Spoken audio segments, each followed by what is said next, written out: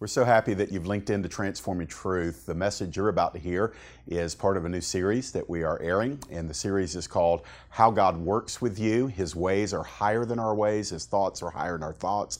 And as we look at the kingdom of God, we need to understand His word, yes. His works, yes. But a lot of people don't understand His ways, so they misunderstand what He says and what He's doing. So this series is going to help you understand how God works with you.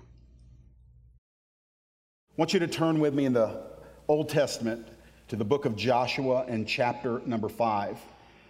For a few weeks now, we've been following the children of Israel from their wilderness wanderings to the banks of the Jordan River. Last week, we crossed the Jordan River, and this week, I want to pick up in a kind of almost a parenthetical passage from Joshua 5 that really doesn't get a lot of press. There's so many titanic passages in the book of Joshua, and what I'm about to read to you today, I was just captivated by it, I believe 2 weeks ago, and really felt compelled by the Lord to share this with you. The name of the message is 4 Kingdom Seasons. And it's very important that you and I recognize what season the Lord has us in.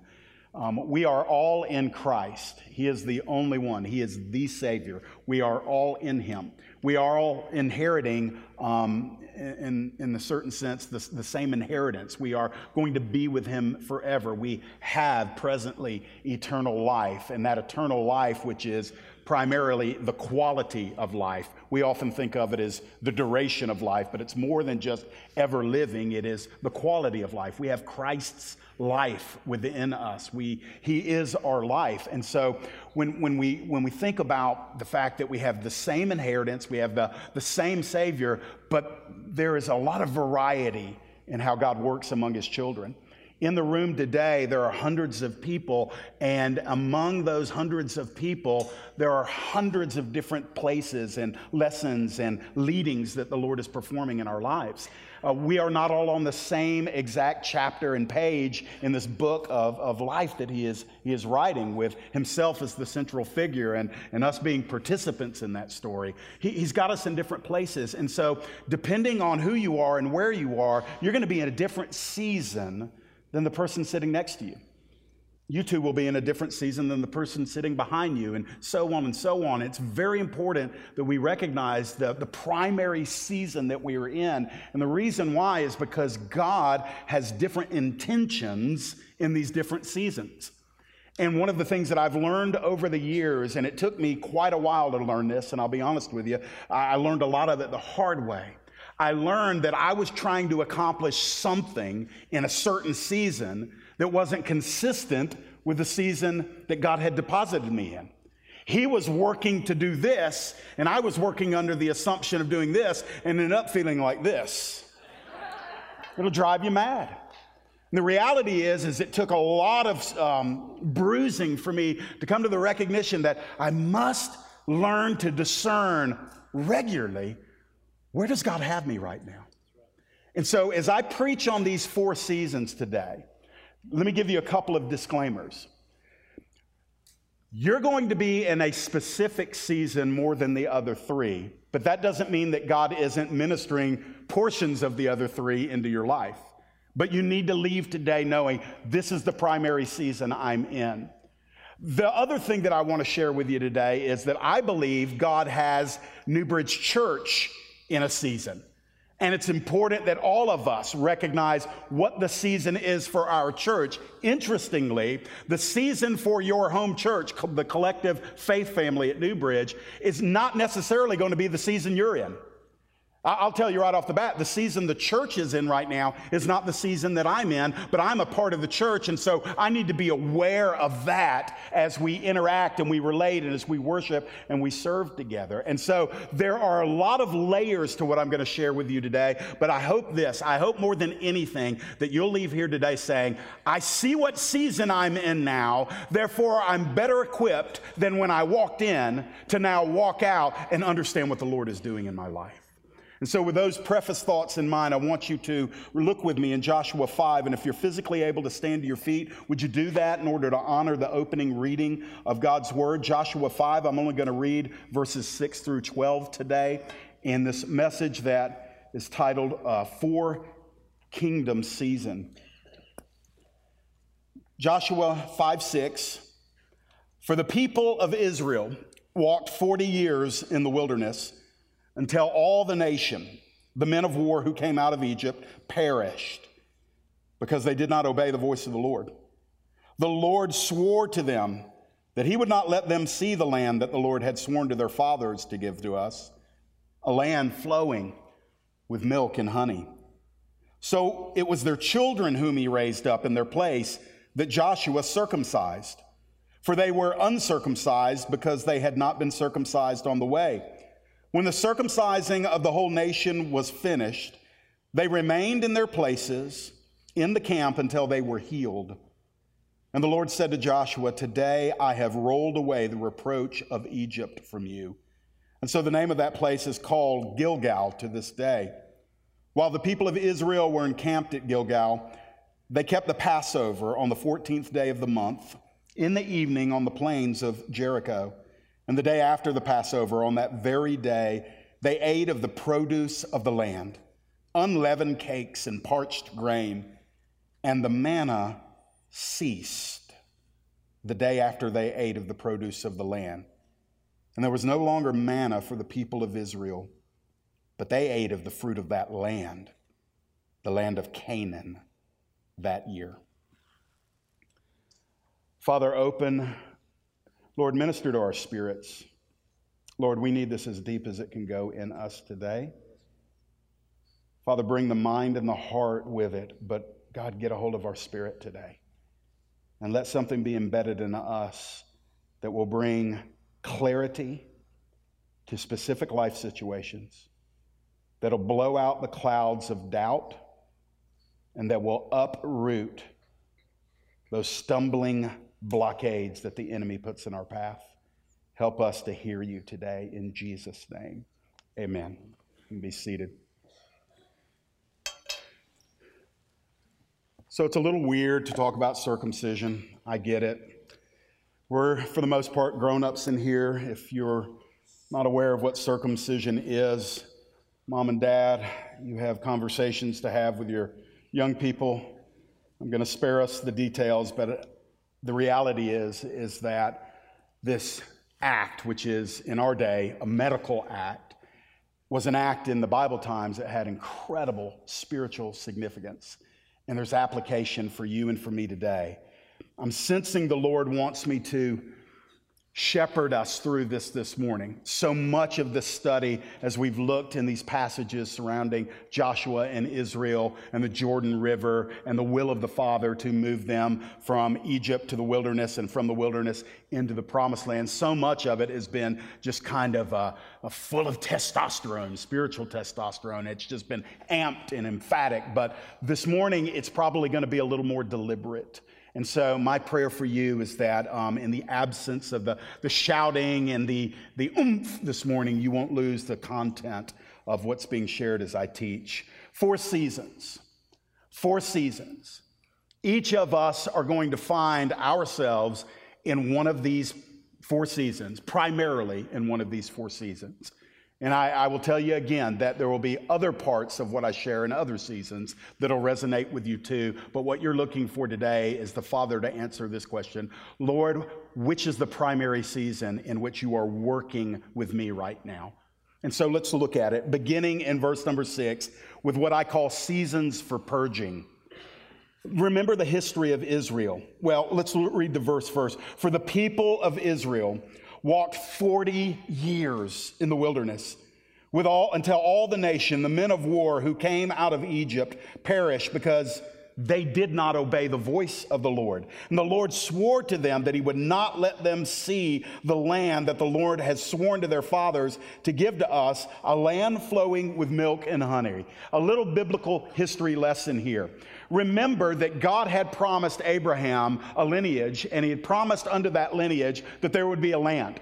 Israel would have their own place. And yet Israel had spent 4 centuries in captivity under pharaohs and their taskmasters there. They were slaves, and they had no land of their own. They had no freedom of their own. They called out to God for 4 centuries with no great mighty move of God until God raised up one of their own, a man named Moses. And Moses, at the age of 80, came down to deliver the people of Israel out of Pharaoh's hand. And so through many signs, many wonders, the plagues, all of that befell Egypt, God split the Red Sea. Israel crossed over on dry land and began making their way in a journey that should have taken a little over a month, maybe 40 days, to get from where they were into Canaan land that they had been promised. And yet they came right up on the brink of Canaan land. And the leaders looked into Canaan land and spied it out and came back and said, the obstacles are too high. There's no way that we can go in and defeat their intimidating cities and slay their towering giants. They had no faith. God had not told them to decide whether or not to go in and take the land. He had told them to go and come back with a report of how to take the land, because he had given them the land. But they came back and said, we can't do what God says we can do. And so God allowed them, instead of 40 days of a journey, 40 years of wandering. This is the season of purging. This is how God works in a certain season in our lives, and in my opinion, they are, and I'm not talking to unbelievers here. I'm talking about this season being for believers. I'm talking about when there are promises spoken over our lives, manifold promises in the Word of God, and oftentimes prophetic words that have been given and have been solidified and verified by people that know us and love us, and yet there is that temptation to come up to those promises in the moment of appropriating them by faith, and then to say, I don't think I can do what God has said I am to do. And because that happens, not once or twice in a believer's life, but it can happen frequently, God allows a season of purging. What does it look like? Well, first of all, God will patiently process us. Let me say that again. God will patiently process us out of our lack of trust and obedience in him. For Israel, it took 40 years. What did that look like? It means the whole people group had to wander in the wilderness until literally all of those in the generation of adult men, 20 years and older, had to die off. They represented the unbelief in Israel. All of them had to die in the wilderness. And so God allowed the entire nation, men, women, and children, to go through this process where he was purging unbelief from the nation. It was slow. It was dry. It was unimpressive. It was not fantastic. And basically, you can do it like this. They wandered around in circles, getting nowhere, expending the energy, expending the effort, but making zero progress. And the reason why is because God could not give them what he wanted to give them until their unbelief was purged out of them. So he allowed them to go through those wilderness wanderings. Now, my friends, it's a little different for you and I, because we're not subjugated to 40 years of walking in a literal desert. But there are aspects of you that believe, and there are other aspects of you that don't believe. They won't believe. It's not that they can't believe. There are aspects within us that struggle to believe God for certain things. And when God wants to take you into the fullness of your inheritance, it will not be appropriated through unbelief. And so he will allow seasons to come and sap out the unbelief. It is a breaking season. It is a reducing season. It is at times a rattling season where you are shaken and everything you can lean on falls away and you're left with nothing except standing before a holy God saying, God, I've got nowhere to lean. I've got nowhere to turn. Lord, what are you doing? And he says to you, and he says to me, I'm getting rid of the unbelief. I want you to learn to trust me. What he did for Israel in corporate status, he does for us in an individual status. Now, this is also known as discipline. It is not punishment. Listen to me on this. God's discipline of us is indicative of his love for us. And only through obedience can we encounter his place for us. You see, you might be tempted to think, well, why doesn't God just make it happen? Well, because he's not the genie you think he is. that God is much more interested in you and he doing something together than he is for you just receiving something he does and you're ignorant or independent of him. God loves partnership. God wants to walk with you. God does not want you to live for him. He wants you to live with him. He's not interested in sending you forth on like an errand boy or an errand girl. He wants to walk with you through all that he has planned for you and the fullness of his destiny, the best that God has for you. In order to bring you to a place of faith and trust and obedience, he has to bring discipline into your life. That's when he doesn't give you what he wants, or what you want. Now, I'm sure none of you have ever pouted before the Lord, but just for testimony's sake, and maybe the people on the podcast, maybe they need this. I'm sure you don't, but has there ever been a chance where God, you know what you want, you're calling out to God, and God's just saying no? For me, in my life, my personal testimony is that I'm actually, in those times I'm calling out for the wrong thing. I'm not recognizing what season I'm in. I'm asking God to work as if we were in this season together, and what he's doing, he's trying to say, Jeff, you don't understand. This is a purging season. You think this is a receiving season, but it's not, Jeff. It's a purging season. You're wanting me to give, but actually I'm working to remove right now. And he does that because he loves us. The problem is we don't like delays. Now listen, would you rather be in a lush, fertile field in the promised land or suck in the sand in desert? You and I want to be in Canaan land, but God says, Canaan land is gained entrance to by trust and obedience. And so the Lord has to discipline us at times. And frankly, there's a process. There was a 40-year process for Israel. And the process for you and I, depending on what it is he's purging from us and how cooperative we are with the process, who knows how long it can take. All I know is this: they come to an end for me when I finally reach that broken point of full surrender and I say, whatever you want. Whatever you want. You know, we don't sing this song very often. It's probably good because I've never really felt like most churches were being honest when they sang it. We sang it in the prayer room today. It felt right in there. But I surrender all. I surrender all. I surrender all. No, you don't. No, you don't. Most people, when they say that, are just singing it, and we're not realizing, well, here we are. Let's lie in 4-part harmony before the Lord. Surrender all. Man, you wouldn't even let that person get your parking space in the parking lot this morning. Talking about surrendering all. And so the point is God knows how to get us to a place where we will surrender all. And sometimes that's during a purging season. The third thing about this, and then I want to move on to the second season, is that God's place for us, our Canaan, our place of inheritance, his place for us provides something greater for us. Listen, manna was wilderness food, and it got them by, but milk and honey was their destiny. You see, God's not trying to make your life in the desert more comfortable. He's actually trying to get you out of the desert and into the land of promise, because what he has ahead of you is better than where you are now and better than where you came from. You have to believe that by faith. One of the most miserable moments in life is where you say, well, I peaked 10 years ago. It's all downhill from here. I don't believe that that's consistent with what the scriptures reveal. I believe that actually the best, both on earth and in heaven, is ahead of us.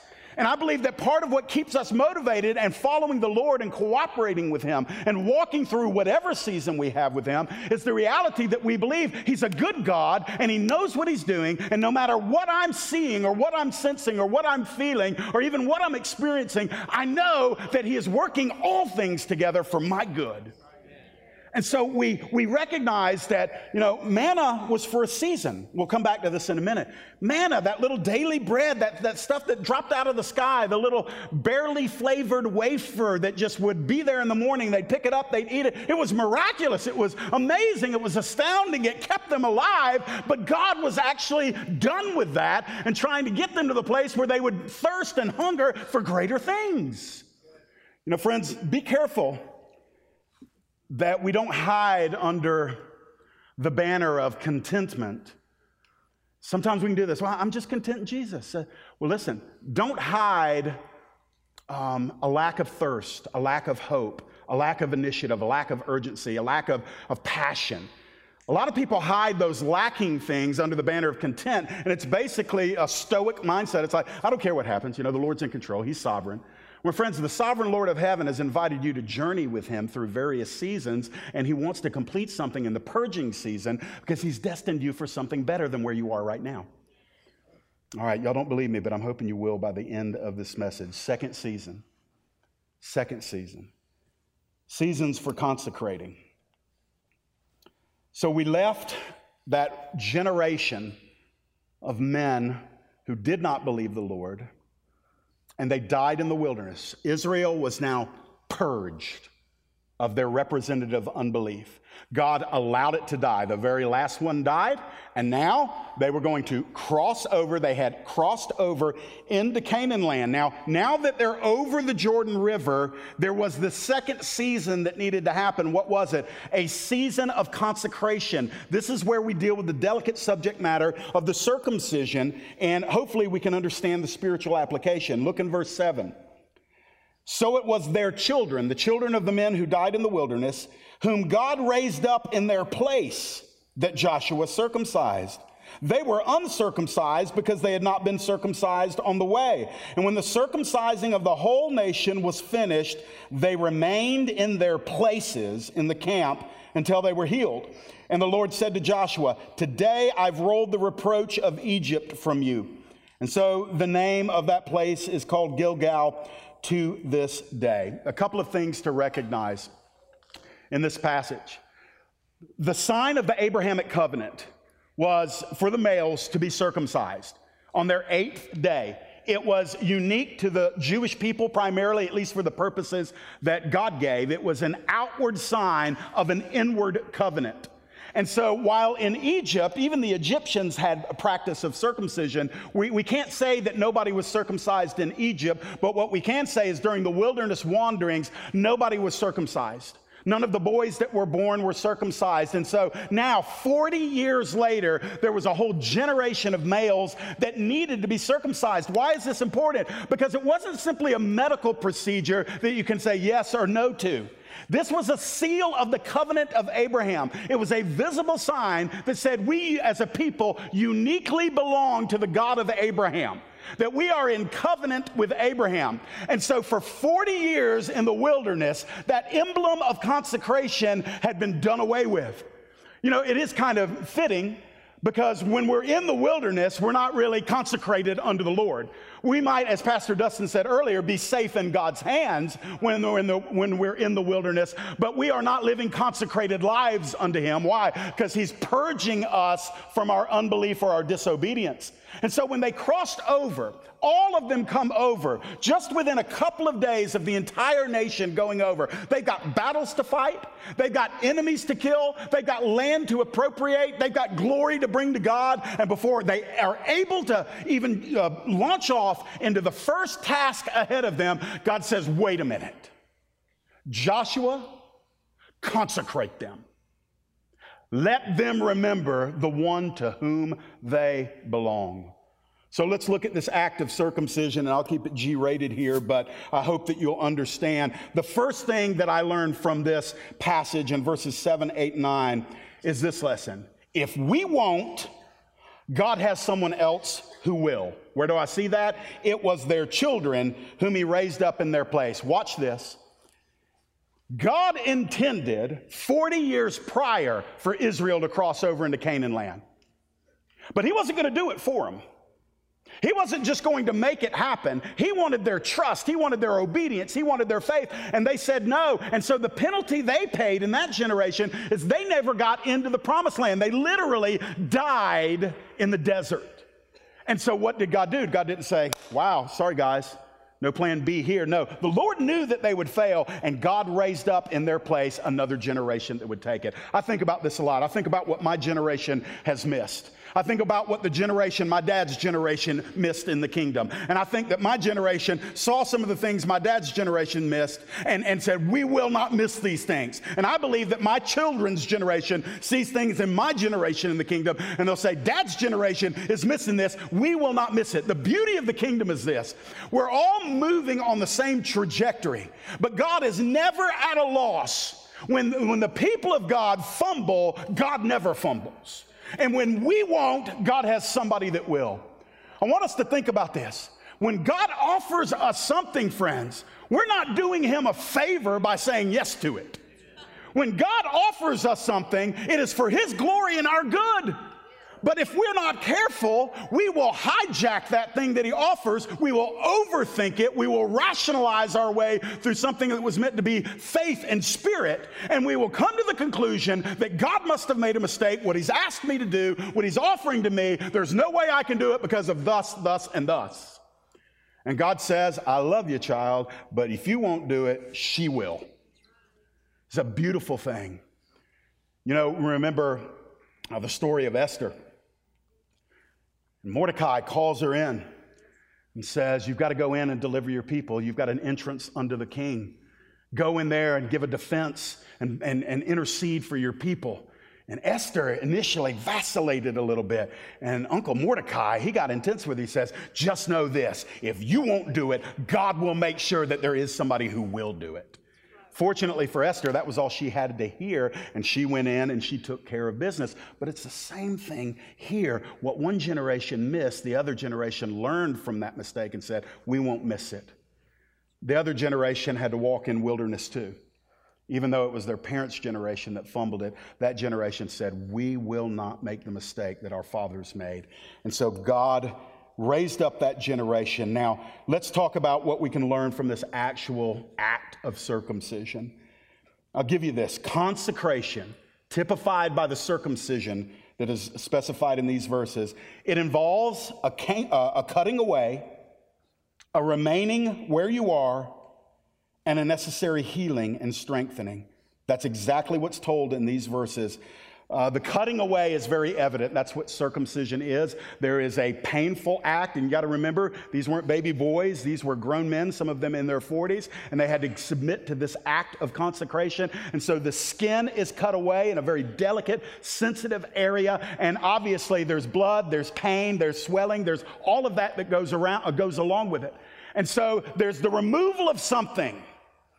When we're talking about consecration, hear me on this, moving from the physical to the spiritual. In a season of consecration, trust me on this, God is removing some things from our lives.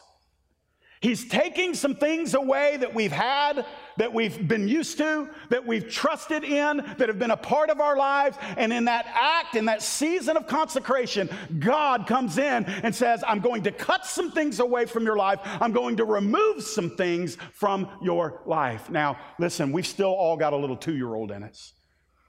I encourage you, volunteer in our children's department from time to time. I really do encourage you. We need some help down there. Some of you responded last week, but we need more. And when you're down there, and especially when you're in that age group from about 2 to 5 years old, watch what happens when somebody takes something from them.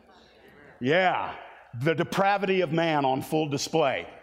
And you can hear it sometimes echoing through the vents into the sanctuary. It's mine, mine, mine. Sounds like Attila the Hun, but it's actually your 3-year-old down there saying, give me my toy back. And so the point is this, is we don't like things to be taken from us. Jesus said it's better to give than to receive, and we're still wanting to move a second and a vote on whether or not we believe that. We prefer to be the recipients. We want to receive. And listen, that is so much of the American way, so much of a 21st century humanistic, secular worldview, to get and get and get and get. And that's why most people, even most people in the church, are spinning their wheels trying to succeed at a system that only gains and never loses. And yet God, when he wants to make us into the image of Jesus, and God, when he wants to usher us forward into that he has for us, the fullness of our destiny, the fullness of our inheritance, to come into our own land, if we can say that, the first thing that's got to happen is this season of consecration, and part of that season of consecration is he's going to remove some things. Unfortunately, a lot of believers can't even get past that first subpoint of the test. As soon as something gets removed, all hope is lost. Nobody likes to lose things. We don't like to lose people. We don't like to lose possessions. We don't like to lose prestige or power or positions. We don't like to lose any of those things. But frankly, you're only given so much of a capacity by God. And if you've got that capacity filled with things that aren't part of God's plan for you, He has no choice but to remove them if you're ever going to receive what He has for you. The second thing is this. The season of consecration involves not only the cutting away, but it also involves stillness and staying where you are. We are a adrenalized generation. We are Red Bull and full throttle, and we are just all the time wanting to go and conquer and accomplish and achieve. And it's just kind of woven into a lot of our DNA. And it may not fit you individually, but that is the culture that you're living in. And even in the church, this idea of progress at all costs. And we've confused at times movement with accomplishment. We think, well, as long as we're moving, as long as we're going forward, as long as we're moving on to the next chapter, we're getting great things done. Not so fast. When times and seasons of consecration come, God says, I'm actually not going to let you progress right now. I'm actually taking some things away, and I just want you to be still. And I do want you to know that I'm God. And I want you to know that I'm still in charge. Some of you have raised, and again, the child-parent metaphor fits this whole message. Some of you have raised multiple children, and often in households of 2 or more children, you're going to have one that's extremely laid back and one that's Landon. That's my boy. And, we just came off a few days up in Tennessee, and he is literally planning the next day before we've begun that day. Because he is just, he makes coffee nervous. I mean, that's just the way he's wired. And I'm wired that way too. And what's amazing is I see it in him because I recognize how I must appear to my Father, my Heavenly Father. And in seasons of consecration, God's often trying to refuel. He's trying to stitch up some things. He's trying to harness that stillness to get you strengthened. That's the third thing. He cuts away. He gets you still. He doesn't want you moving. He doesn't want you leaping. He doesn't want you hastily taking the open door that just pops open in front of you just because you can't stand sitting still. So you just say, it's an open door. I must be able to go through it. Not so fast. The devil knows how to open doors too. And so sometimes we have to just sit. In a season of consecration, the Lord says, just sit. And why? The third thing that's mentioned in those verses, He said they needed to be healed. Listen, I'm not making light of it, but that kind of medical procedure on a man, you're not ready to do the 40-yard dash. You need to sit and be healed. And when God takes something away from you and He gets you still, He's not putting you in timeout because you were a bad boy or a bad girl. He's saying, you need healing and strengthening that you don't have yet. I'm going to make you sit there for a little bit longer. And it's love and it's wisdom. And in those seasons of consecration, friends, where He's taking away and He's calling us near to be with Him, not to do for Him, but to be with Him, they're essential. If you are moving rapidly when God has you in a season of consecration, and you're not discerning, no, this is not a time for me to be going and going and going, or leaping and leaping and leaping, but I am to be loosing, releasing, and being still. And I am to enter into willfully a season of being strengthened. You sometimes, friends, have to get real still for God to do the deepest work that He's going to do in your life. He'll turn you loose afterwards, but if you're not sitting still and waiting on Him, you will get hasty. You will be premature in your decisions. And I say this carefully, you'll regret it later. You'll say, and I've got probably half a dozen of these moments in my Christian life where I look back and said, He was actually calling me to consecration, and I thought He was calling me to action. And I moved in action when He was offering consecration, and the thing I acted upon fell apart, and I still had to go back and get the consecration that He eventually gave to me. But it was more of a do-over. It was a mulligan. So let me give you this. New beginnings, which is what Israel was going through, new beginnings are often connected to the completion of a consecration season.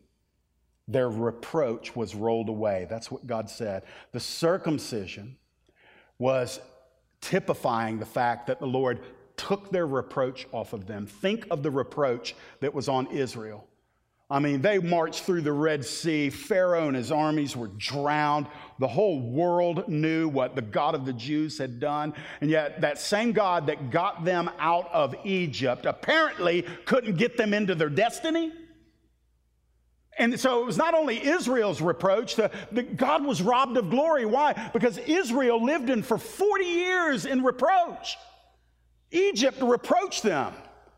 The other Ammonites and the Moabites and the surrounding territories reproached them as for 40 years they wandered aimlessly. But on this day, they were consecrated back unto the Lord. On this day, they had crossed over in obedience. On this day, there had been the reaffirmation of the covenant, Abrahamic covenant, where they said, Lord, both outwardly and inwardly, we are your people. We have obeyed. We have believed. We have realigned ourselves with you. It is in essence, on the back end of this, it is a visible recommitment of themselves to the person and the plan of God. And that's what happens in consecration. You renew your vows to the Lord. You renew your part of the covenant. You affirm again, I am who I am by the blood of Jesus Christ. I am both a son or a daughter and a servant, but I am a saint of the Lord, and I will walk as a daughter or as a son of God. I will have my reproach rolled away. I have been consecrated unto you. Lord, you see my inward faith, and it's emblematic by my outward lifestyle. Friends, listen. Well, let me just come back to this because this is one of the seasons. New Bridge is right now in an overlapping season as a church, as a faith family. We are in this overlapping season of both consecrating and the next season, remembering. Verse number 10. Look in verse number 10. While the people of Israel were encamped at Gilgal, they kept the Passover on the 14th day of the month in the evening on the plains of Jericho. I wish I had 30 minutes on this, and I don't, I only have a few. Passover was the feast and the time of remembrance that God had instituted through Moses to mark the deliverance of Israel from Egypt. And when they came through the Jordan River, crossed over, and shortly after the circumcising and the reaffirmation of their covenant with the Lord, they celebrated the Passover. They took time to remember. They literally put their hearts and their minds and their souls before the Lord in an expression, an elongated 7 or 8 day expression of gratitude and worship and remembrance. Now, for those of you that are practically minded, when there's wars to fight, when there's giants to slay, when there's an inheritance to receive and a land to subdue, if you're not careful, you'll give a token nod to worship. Oh yeah, we should worship the Lord. Yep, we should. Remember, we're saved, but all you're doing is you're kind of throttling the engine in park. You're just like, if I can get this baby in gear, I'm out of here. It was very important to the Lord that before they ever fought at Jericho, and by the way, that's how close they were to their first battle. They were in the plains of Jericho, and God said, yeah, you've consecrated yourself. Now I want you to remember who I am and what I've done. Worship before warfare. God said, before you ever take a weapon up in your hands, I want to hear worship from your heart. So they would have had the Seder on that first night. And then there would have been an elongated period, a week, some 7 days, some 8 days, but more than likely a week of just remembering who God was. Let me give us this as New Testament believers. Friends, intentionally remember your redemption and all else that God accomplishes for you. You will have to make time. One of the reasons that we gather together on Sundays is we remember who we are and what He's doing. That's why we gather. I thank the Lord for technology and live stream, and I mean nothing disparaging by anybody that's watching on live stream. But if you're physically able to be in a local church and you're watching on live stream, I really want to encourage you to come and be a part of the faith family together. Why? Because there's a potency that's not transmitted through fiber optics. There's a presence. There is the Lord himself moving. And I'm not saying that people at home can't worship. Listen, I believe in media ministry. What I'm saying is this, that when we come together, I like remembering him with you. I can remember him all day by myself, and I try to, but there's something about coming together. But it's not just on Sundays and Wednesdays. Friends, it's when all of hell is breaking loose on you. Remember who he is and what he's doing for you. When you don't have answers, remember that he solved the biggest question in your life the moment you met his son, Jesus Christ. And all other answers pale in comparison to the fact that he gave you the greatest answer, and he will give you the wisdom that you need as you walk with him. He promises. Intentionally celebrate what God has done for you. It's not a casual glance, but it's a committed gratitude. In seasons of consecration, God wants us to diagnose just how grateful we are. C.S. Lewis said, the first step towards apostasy is an ungrateful heart. Friends, when you lose your gratitude, when Mr. Grumbles takes up residence in your heart, or Senora Nag begins to speak her voice through your lips, you need consecration, and you need remembrance. You need to know that the Lord is calling you back to that first moment that you shared together. What was it? It was gratitude. When he said, I accept you, and you said, thank you. You see, the first impulse of a redeemed heart is gratitude. One of the marks of the end times, there's so many marks that Paul writes to Timothy about, and he says, look for this in the end of days, look for this in the end of days. And do you know, right there in the midst of them is this one: people will be unthankful. Don't let that spirit get up in you. How do we do that? We remember the Passover was their opportunity each year in the 14th day of the first month of the Hebrew calendar to say, remember what he did for us when we were slaves. Remember what he did for us when we were helpless. Remember what he did for us when we were hopeless. Remember what a high hand and an outstretched arm came to us on our behalf and set us free. Remember what he did to our enemies. Do you remember what he did? And at Passover every year, they said, yes, we remember. It's a season of that for us. It really is important what we have our minds on these days. Matter of fact, Romans 8, Dorothy quoted this in the prayer room this morning. She had no idea I'd put it up on the screen in my notes.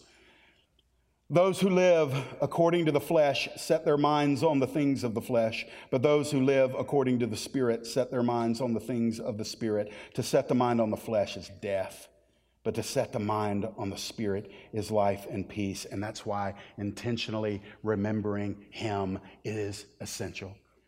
Set your mind on him. Paul would write to the church at Colossae in chapter number 3, seek those things which are above, where Christ sits on the right hand of God. And then he would say again, set your affection on things above, not on things of the earth. For you are dead, and your life is hid with Christ in God. When Christ, who is our life, shall appear, then shall you also appear with him in glory. You see, friends, we want glory now. There's something in us. So let me just put on the prophet of the mantle of a prophet for a moment. There's something within us that says, I don't want to wait. I don't want to sit still. I don't want to let him bring it to me. I can make this happen. And the mind engages. And we live in such an advanced culture. And human beings are more capable than any other generation because of the resources available to us, the education that we've received, the experiences that we've had. And we can make stuff happen.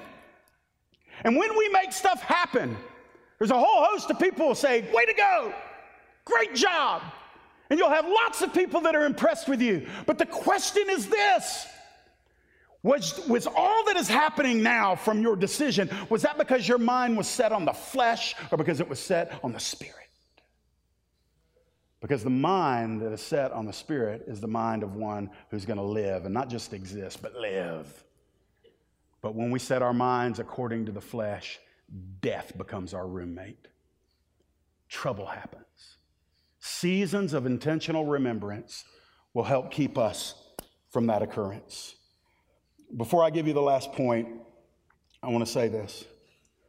Consecration and remembrance always touch each other. You really can't have one without the other.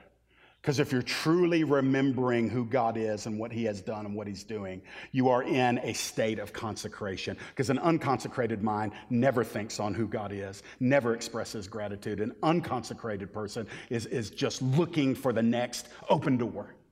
But a consecrated person says, I will remember you. And that remembering person and that consecrated person are the same. They overlap each other. Let me give you this. If you ask what season Newbridge Church is in, where God has shepherded us thus far, it is in an overlapping season of consecration and remembrance. I'll come back to that in a minute, but I want to tell you without a shadow of a doubt, that doesn't mean necessarily that's where you are, but it does mean that's where our church is. I wish I could say that right now we're in this last season, because this is where the getting gets good, but it's coming. We're not there yet, and you can't short circuit consecration to hurry up and get into this next season, which is the season of receiving, verses 11 and 12.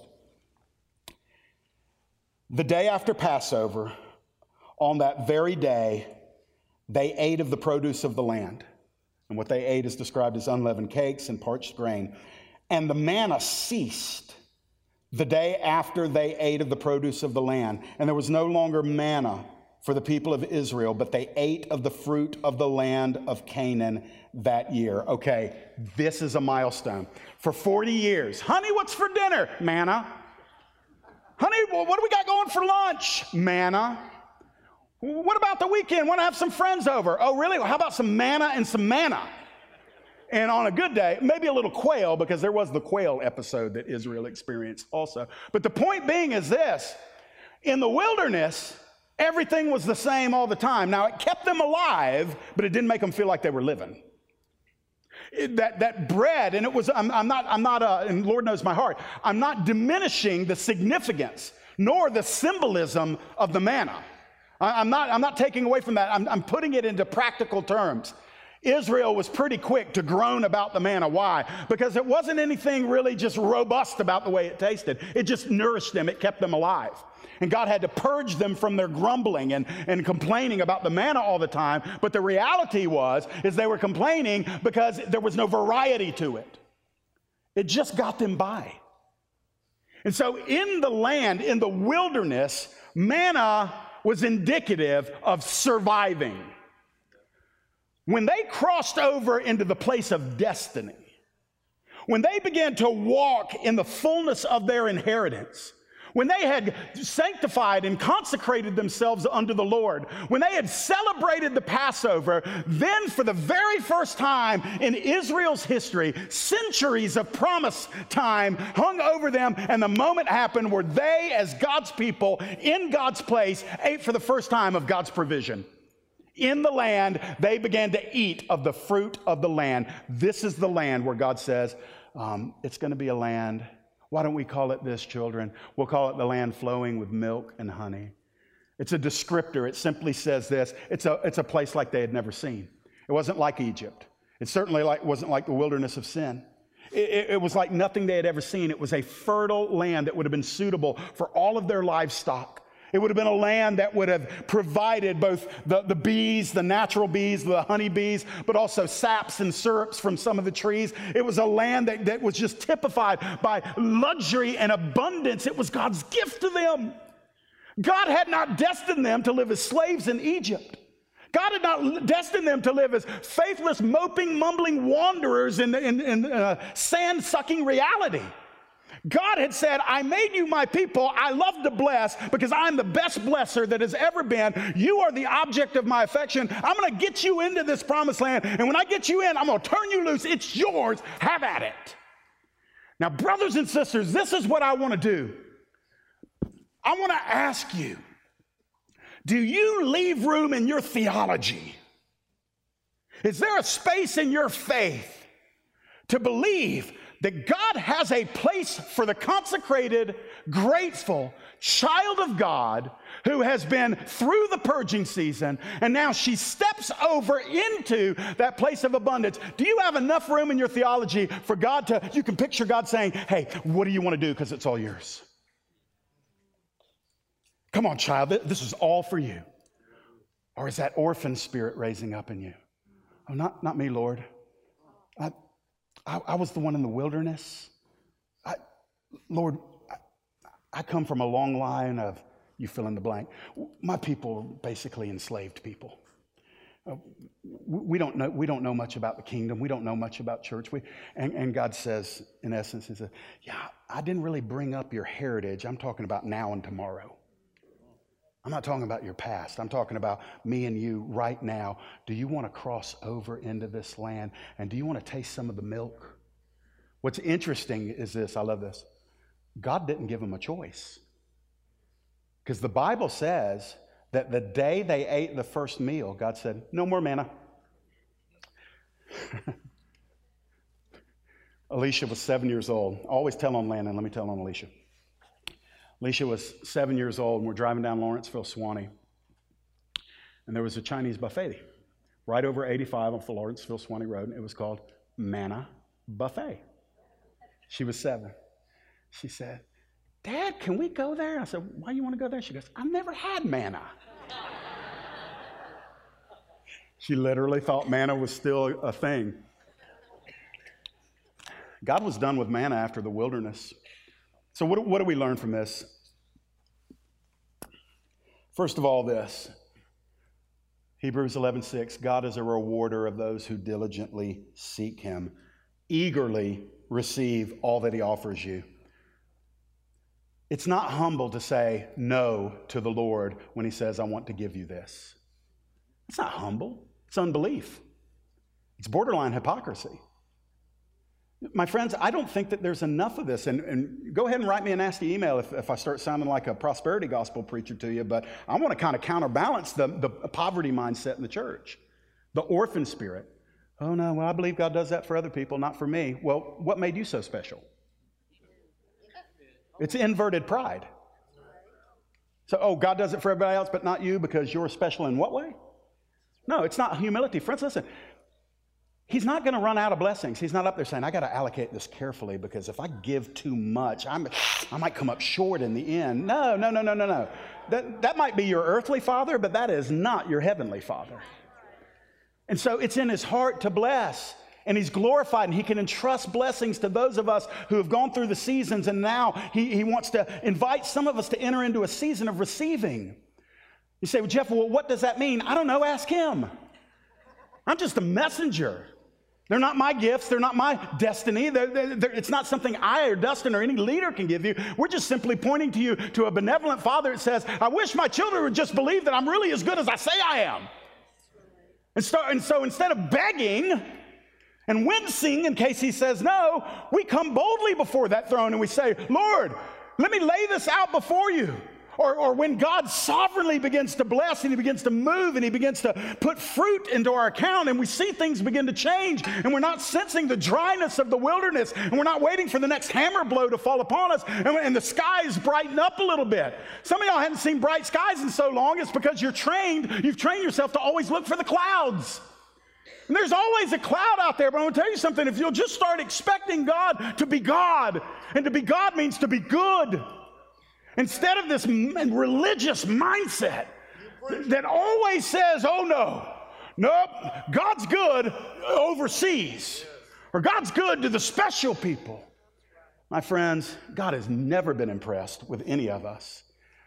He's never said, wow, it's not in his vocabulary when it comes to us. He loves us, but I just want you to be dared to press into him. Listen, what did he mean when he said he rewards those who diligently seek him? Well, diligently seek him and find out. Church, what are we doing? What are we doing? We are diligently seeking him. Guess what I expect? Reward. I absolutely do. Salvation is free by grace. Reward, my friend, you got to press in. You got to press in. And it comes to those who do it diligently, not to those who press 30 seconds on the spiritual microwave and wait for it to pop out perfectly served. That's not diligence. So when we look at this, the manna, I promise you I'm almost done. The manna of getting by is not perpetually consistent with the offer of abundant life. Worship team, come on up. Jesus said in John 10:10, I came that you might have abundant life. And if we're still living with a getting by manna mindset, manna fulfills its purpose. Manna is needed when we're being purged of unbelief. That is all-sufficient grace. When we have nothing to offer, we have no answers, God will provide us manna. But as we come into consecration and we come into remembrance and we enter into receiving, we should lose our appetite for the manna. It doesn't mean we're not appreciative. Don't read me wrong on that. It simply means that we have had that from Him, but now He is pleased to bring us greater things in our journeys with Him. And friends, we have to hunger for that. Jesus, help me right here to close. Help me, Lord.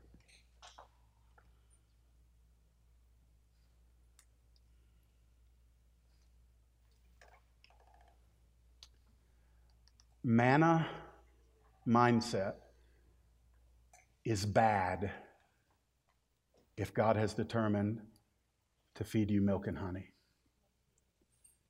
It's not humble, it's not holy, and it's not spiritual to say, that's okay, I'll just stick with the manna. I'm just going to get by until I go to the great by and by. No, my friend, that's not good. God says this, I brought you out of Egypt. I split the Red Sea of judgment, and you passed through upon my son. You've known what it's like to journey in the wilderness, but I purged your unbelief and disobedience. And you've reconsecrated yourself to me outwardly by a life that is committed. Holy living is not a passing thing, friends. Hear me on that. Part of the consecration, I'm going to have to follow this up at a different time. I really wanted to hit this morning. God is calling Newbridge to holy living. Holy words, holy things going into our eyes, our minds, holy things coming into our ears. And that means by converse, keeping the unholy out of our eyes, out of our ears, and never letting it come out of our mouth. He's calling us to holy living. That's part of the consecration. And when we're consecrated and we've said yes to Him, He says, I want you to walk this land with me. And everywhere you put your feet, I give it to you. It's a land that I've set aside, a destiny that I've set aside, a life that I've set aside, and I'm going to feed you every good thing that I want to feed you if you will just open wide your mouth and say, yes, Lord. 4 seasons. A season of purging, a season of consecrating, a season of remembering, and Newbridge, hear me, it's coming. A season of receiving.